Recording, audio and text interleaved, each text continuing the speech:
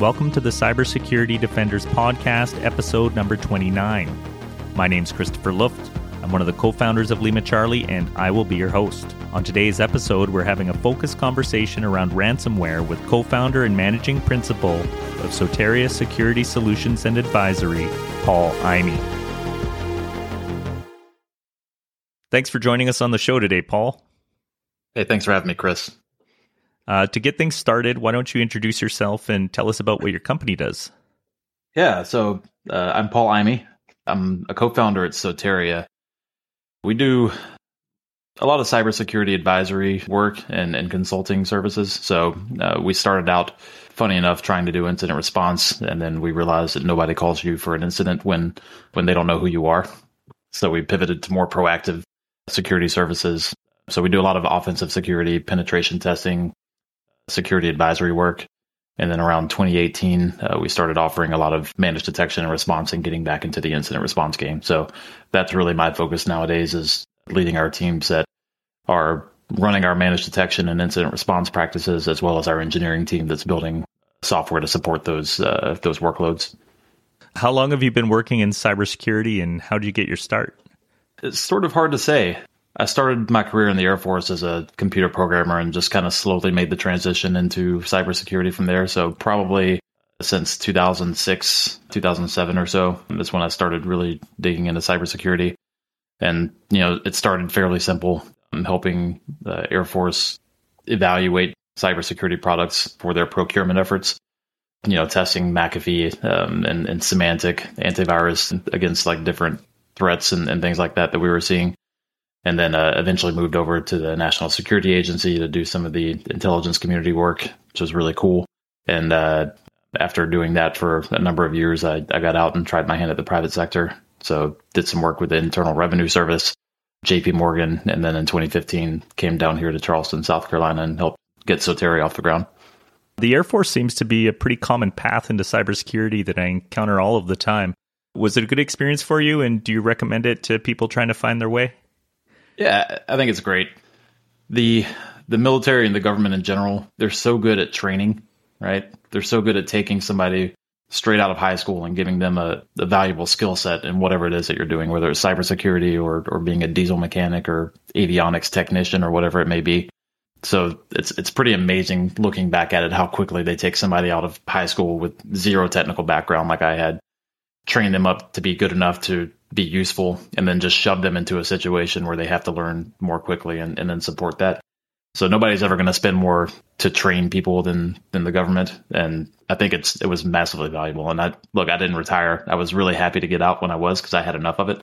I'm not a lifer, but I think it was one of the better decisions I've ever made. And they did a lot to help me figure out what I wanted to do in life, because I don't think that this is where I would have wound up if I would have been left to my own devices to kind of find a path. Oh, that's great to hear. A lot of your early experience was on the offensive side of house. How is that translated into your abilities as a blue team defender? I think it comes in handy a lot because it helps me sort of understand the mindset of the person on the other side of the keyboard, right?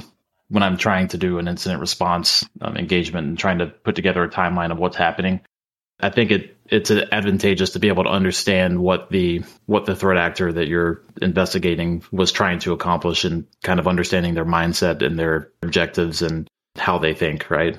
It's interesting to be able to see, somebody making a typo on a command over and over, and you kind of know that they've got that, that window on the other side where they're copying and pasting their commands and they forgot to change their templates or whatever it may be.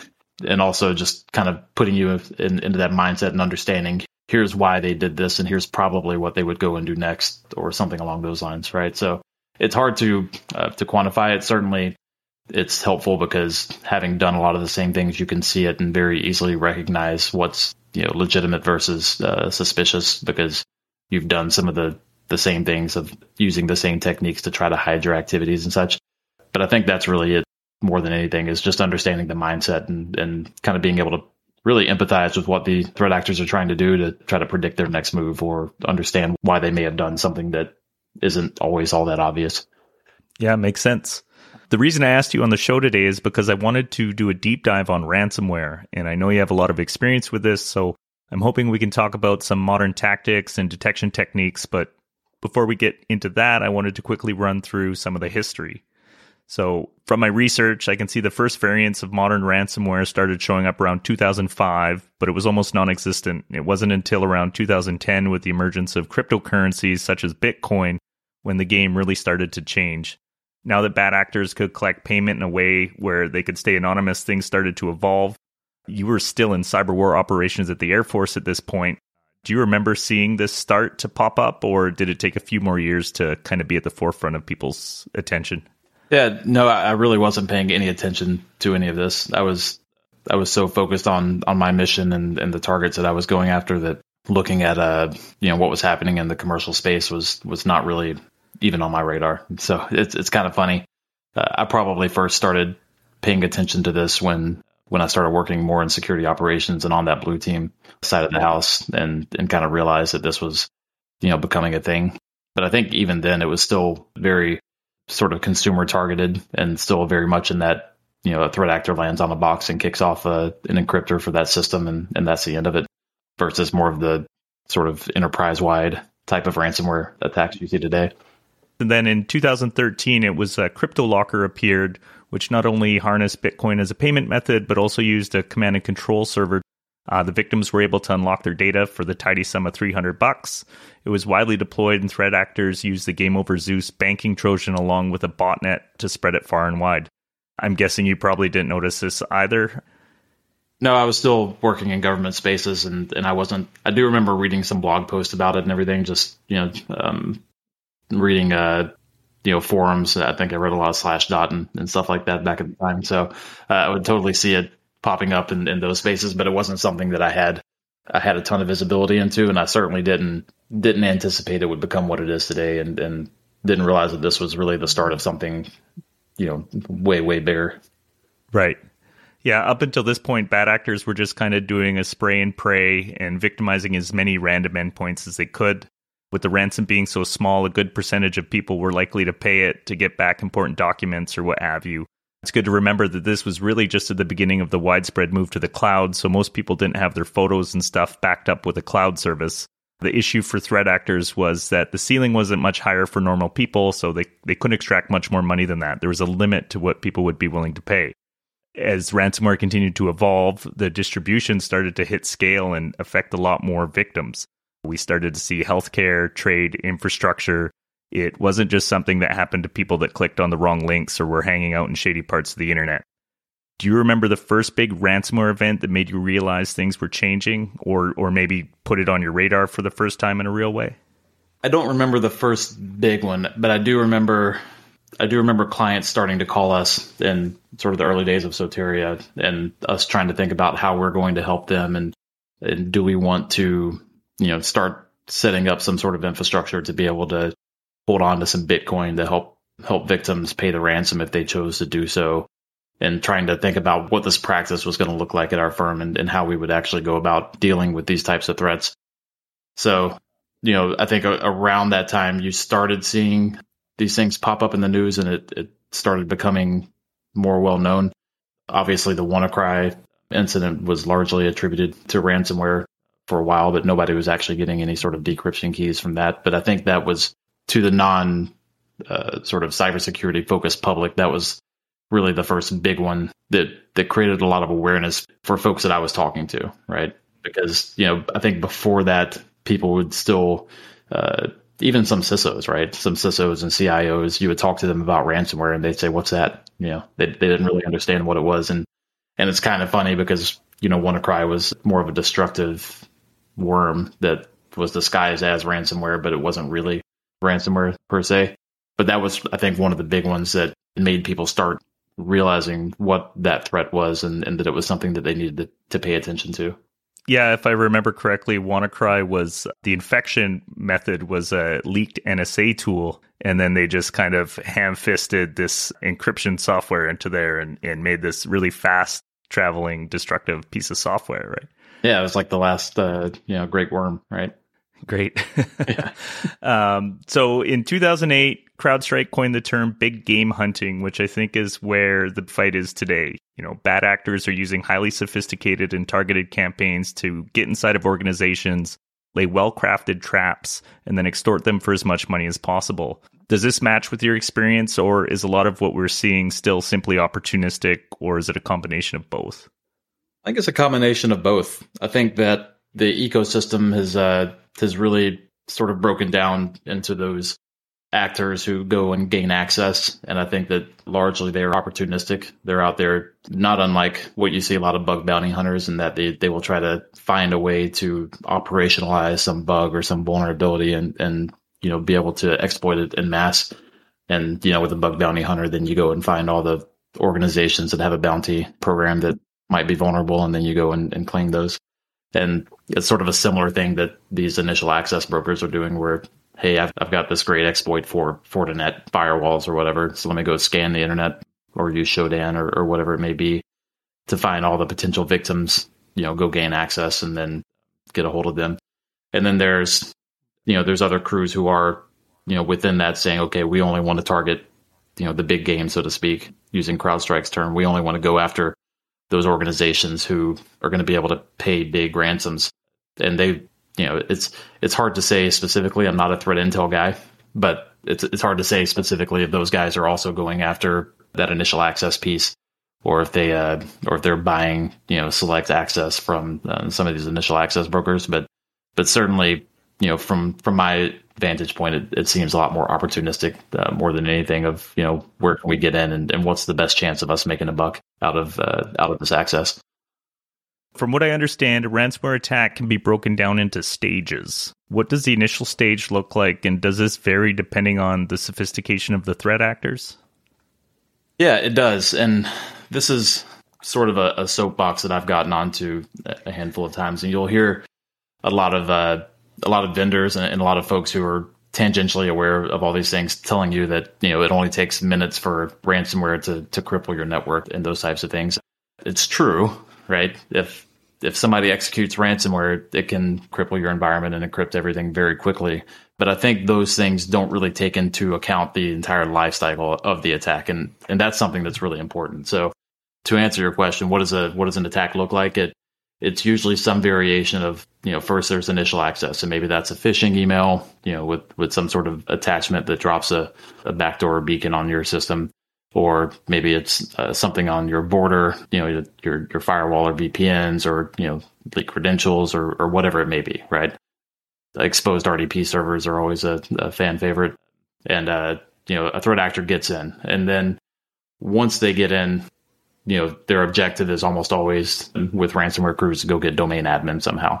I've certainly seen some folks just land with domain admin on some of these exposed RDP servers and things like that. But usually they're going to go and try to dump credentials somehow. And that can be in a bunch of different ways. That can be using Mimikatz.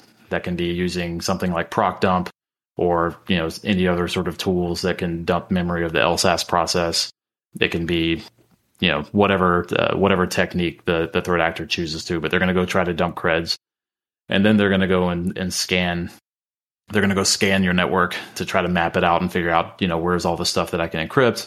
They're going to go poking around and trying to find interesting files for extortion, because, ransomware these days isn't just about encryption. They're also stealing a bunch of data and trying to use that to extort you as well, saying, we're going to make this public if you don't give us some money, right?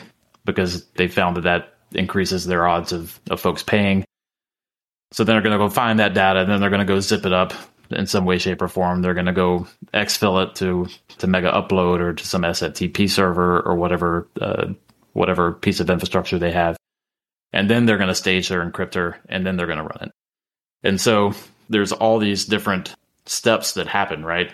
And this can take anywhere from an hour, right? There are some threat actors who move like incredibly fast and just want to get in and drop this, but sometimes it's weeks or months, right? Sometimes that initial access is captured, and then that access is then sold to another actor who goes and does the other steps, right? So all of these things happen, and it's not, just happening, in the blink of an eye, so to speak, right? These things happen, and they're all creating noise or creating opportunities for a defender to catch them doing these types of things and get them out of the network and stop the attack before it happens, right? So this notion that, ransomware is the issue, and it's kind of funny because I was talking about this over a year ago with a guy named Adrian Sanabria, who's a really brilliant guy.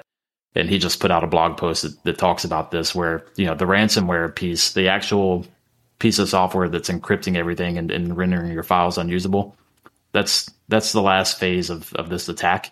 And it's kind of irrelevant because if, that's really just telling you that you've been breached and a whole lot of bad stuff has already happened to you. And that's, in many cases, just the threat actors notifying you now that you've been breached. But so much has already happened in these environments. By the time that happens, the actual ransomware payload is sort of the end of the story, not the beginning. So you'd mentioned scanning your network. So would building detections to find this early access be stuff like, looking for Nmap, and what kind of things, if I was going to write some detections for my organization, what are some clear signs that somebody's staging this kind of thing? Yeah, there's a lot, and there's no way I could cover them, but at each of the stages that I talked about, you can do some things, right? So the initial access piece, you can look for opportunities to detect that, but let's just assume that all of that has failed, right? And for some reason you're not able to detect, OneNote launching executables, or you're not able to detect, people opening ISO files and then running, malicious links and stuff like that. So there's that initial access piece, but ignoring that, once they get in, credential dumping is pretty commoditized, and you can go out and read red team blogs and see how people are dumping credentials on any systems and put in detectors for that. And really kind of boils down to accessing LSAS in a strange way.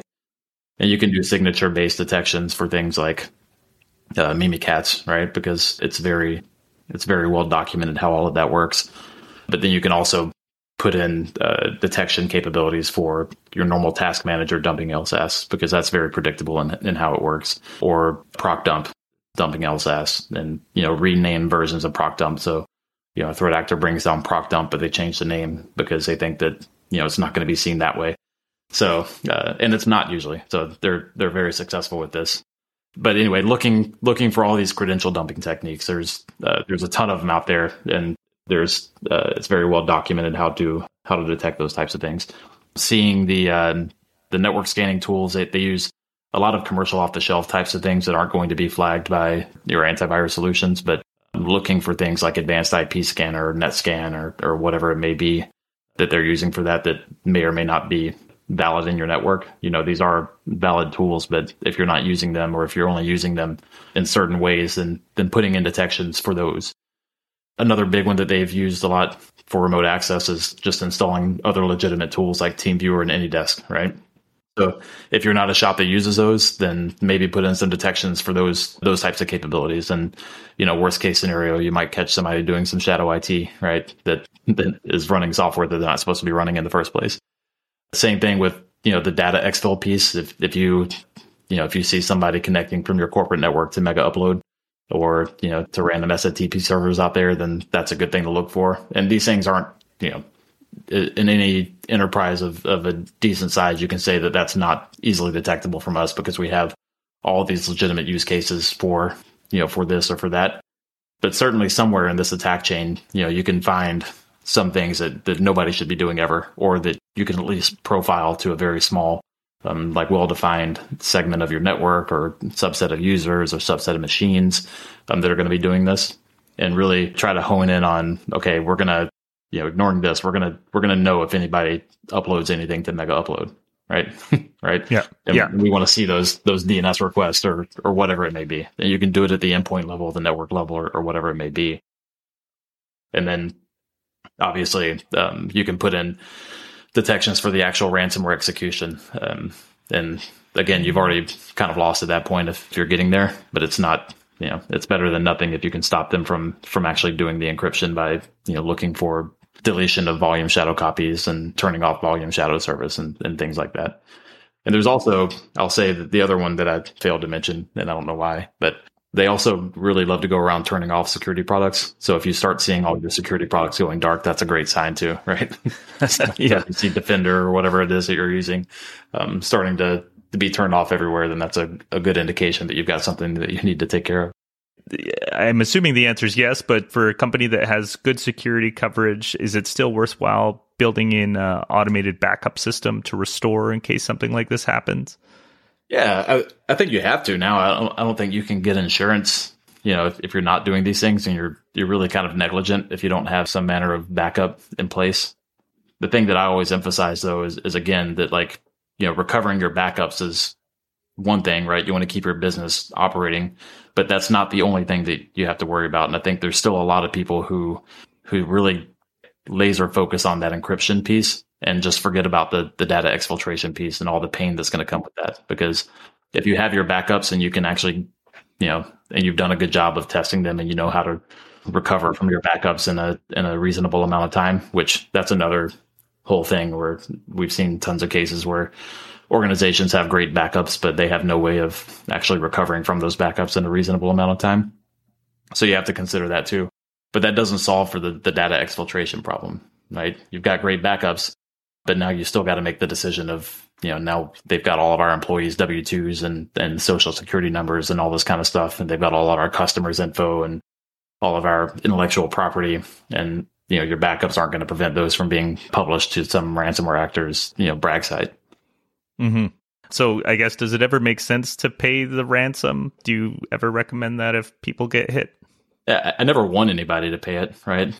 I'm strongly in the never negotiate with terrorists camp. But if I'm an organization and the question is, do I pay this ransom or do I shut down my business and fire all of my staff? I think that there are situations where it never feels good, and I never want anybody to give a dime to criminals who are causing all this havoc. But I think that there are situations that I've seen people pay it where I'm like, yeah, I probably would have done the same thing in your shoes had I found myself in a similar situation. So I think it's a last resort type of thing. Again, I'd never want to see a dime go to any of these people, because at the end of the day, you're funding more crime, right? You're encouraging this, and I think that's a big part of what got us here, is that so many people were paying these ransoms. As these ransomware crews are more well funded than a lot of tech companies, right? With the amount of money that's been flowing into them. So always discourage it, but I'm not an absolutist on anything. In those situations where it does kind of seem like the most logical thing to pay the ransom, do we see a high rate of success in getting the data unencrypted and not having to get blackmailed or have our data leaked? Because they're criminals, have already proven that they don't have good morals. Are they honorable in the sense that if you pay them, they do what they say they're going to do? Yeah, some are better than others. And I think it's funny, the decryptors never work as efficiently as the encryptors is one thing that I found. So if they encrypt your network in a matter of minutes, they'll decrypt it in a matter of weeks, it seems. But it's not like they've got a big support team and they don't have a customer success team, and they're not going to give you your money back if it fails, right? They're not going to help you out. So we've seen cases where it's worked great. We've seen cases where the decryptors just don't work at all. We've seen issues where it mostly works, but if you've got some database somewhere that got encrypted that's like very heavy write, like a whole lot of writes to it, then that data just kind of gets corrupted during that encryption process, and it's not really built to be able to recover from that. So that data is still gone. So I've seen it all. And there's you can talk to folks who specialize and can break it down by threat actor group of we have a 88% chance of success with this threat actor group and a 2% success rate with this threat actor group. So don't even bother, kind of thing. So it does vary. It's kind of funny because in my experience with this, they kind of focus on trying to provide good customer service, because in a way that this is a business for them. It's a very illegitimate business, but they want the quote unquote good ones want to be known, and they want to have a good reputation of their decryption tools working, because they want more people to pay the ransom. And they understand that there is an ecosystem of people like us who, see trends and will be able to advise our customers on how good of a chance they have of recovering their data. So I think it's gotten much better than the early days of ransomware, but it's still, buyer beware. Yeah, and I've heard of there's actually people brought in as ransomware negotiators. Is there any success in moving the needle on the amount that it costs to get your data back if you bring in somebody who negotiates? Is there something to be done there? Yeah, I mean, they're always, it's like any other negotiation. They always start with an absurd number, but they understand that some money is better than no money. So there's always an opportunity for negotiation when dealing in any kind of financial transaction, right? And I think the big argument for using a negotiator is to make sure that you're not getting yourself in trouble by sending money to somebody who's on the sanctions list and getting yourself in trouble with the government and those types of things. So I think there is value to having a professional negotiate if you do find yourself in a ransomware situation. It never feels good, but if nothing else, they kind of understand. And I think a lot of these crews have gotten wise to like the professional negotiators and have gotten okay-ish at understanding when they're talking to a professional negotiator versus an actual victim. But I think it's, if you're going to be doing this, it's better to have somebody who knows what they're doing than kind of go in there and figure it out yourself. Right. Is there anything we failed to cover in this conversation about ransomware that you think people should be aware of? I think that the big thing that I try to focus on with people is ransomware has become the term, but it's more of a class of attacks that are happening nowadays. And it's really a life cycle of things. And ransomware, again, Adrian Sanabria's blog post, and I can share a link with you to include in this, but I think it's a really great read. And he does a good job of summarizing this point. But we still call it ransomware and we still call them ransomware actors, but they're really extortion actors. So there's not, the ransom, the encryption of files, the crypto locker piece that everybody thinks about is really the final act in a multi-act production, right? And it's not a hopeless cause. These tactics and the techniques that they're using are very well documented. They're not all that advanced. I would say that one of the things that Adrian said that I thought was really poignant is, they're taking the playbook from pen testers and applying it to their attacks. So if you've had any qualified, penetration testing firm, come attack your organization, they can really easily replicate exactly what a ransomware threat actor is going to do. So if you can defend against that, you can probably defend against ransomware. So making sure that you have those controls in place and that you have not only the detection capabilities, but the ability to respond and evict a threat actor out of your environment when you see them.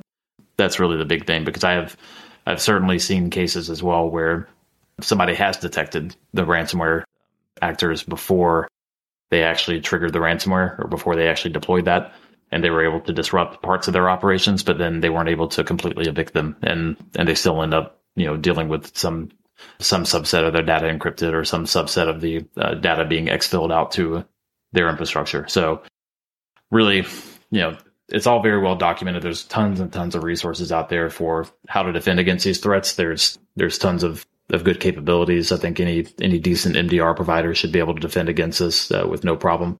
So do something about it, but it's not hopeless. It's not, we always hear about this very sophisticated threat actors, conducting these attacks, and they're not always that sophisticated, right? They're sometimes just kind of bumbling, the equivalent of a junior pen tester, right? That, using the same tools and techniques that any pen testing firm would use. So there's work to be done there. And I think we can do better as an industry defending against it. And we just all got to get out there and get it done. This is my last question, the one I ask of everybody on the show. It can be as wide or as narrow as you want. Do you have any predictions for the future? I think I'll steal another one. And this is another one that I was talking about with Adrian, but I think he's right. I think this is going to continue to evolve, and I don't know how. But I think that the extortion model, there's too much money in this ecosystem for these people to just kind of pack it up and go away. So I think as backups and backup solutions and business continuity solutions have become more ubiquitous, and as people have gotten better at defending against that component of the attack, I think we're going to see more and more extortion types of attacks. And I think we're going to see more innovation from threat actors to try to find new ways to extort money out of people. And I wouldn't, I'm not bold enough to make a specific prediction as to how they're going to do that. But I do think that that's probably what's coming next. Is they're going to, they're not going to say like, well, it's a good run while it lasted, and let's pack it up and go home. They want more camouflage Lamborghinis, and they're going to find ways to continue to extract money out of legitimate businesses. So I think that probably as more and more folks move to cloud, I think they're probably going to be trying to find ways to go into these new environments and make sure that they're not, going out of business just because everybody's upgraded from, Microsoft Exchange to Office 365, right? They're going to find ways to target these other environments and find ways to make their evolve their tactics and continue to make money. Awesome. Well, thanks so much for being on the show, Paul. It's great talking to you, and I learned a couple things, which is my favorite part of doing this. Thanks for having me, man. Always a blast. Take care. Bye. And that concludes episode number 29 of the Cybersecurity Defenders podcast. If you have any feedback or ideas for future topics or guests, please send an email to defenders@limacharlie.io. If you've enjoyed the show, please consider sharing it with someone or leaving a rating or review. And don't forget to subscribe on whatever platform you're listening from. Thanks for listening in. We'll see you on the next episode.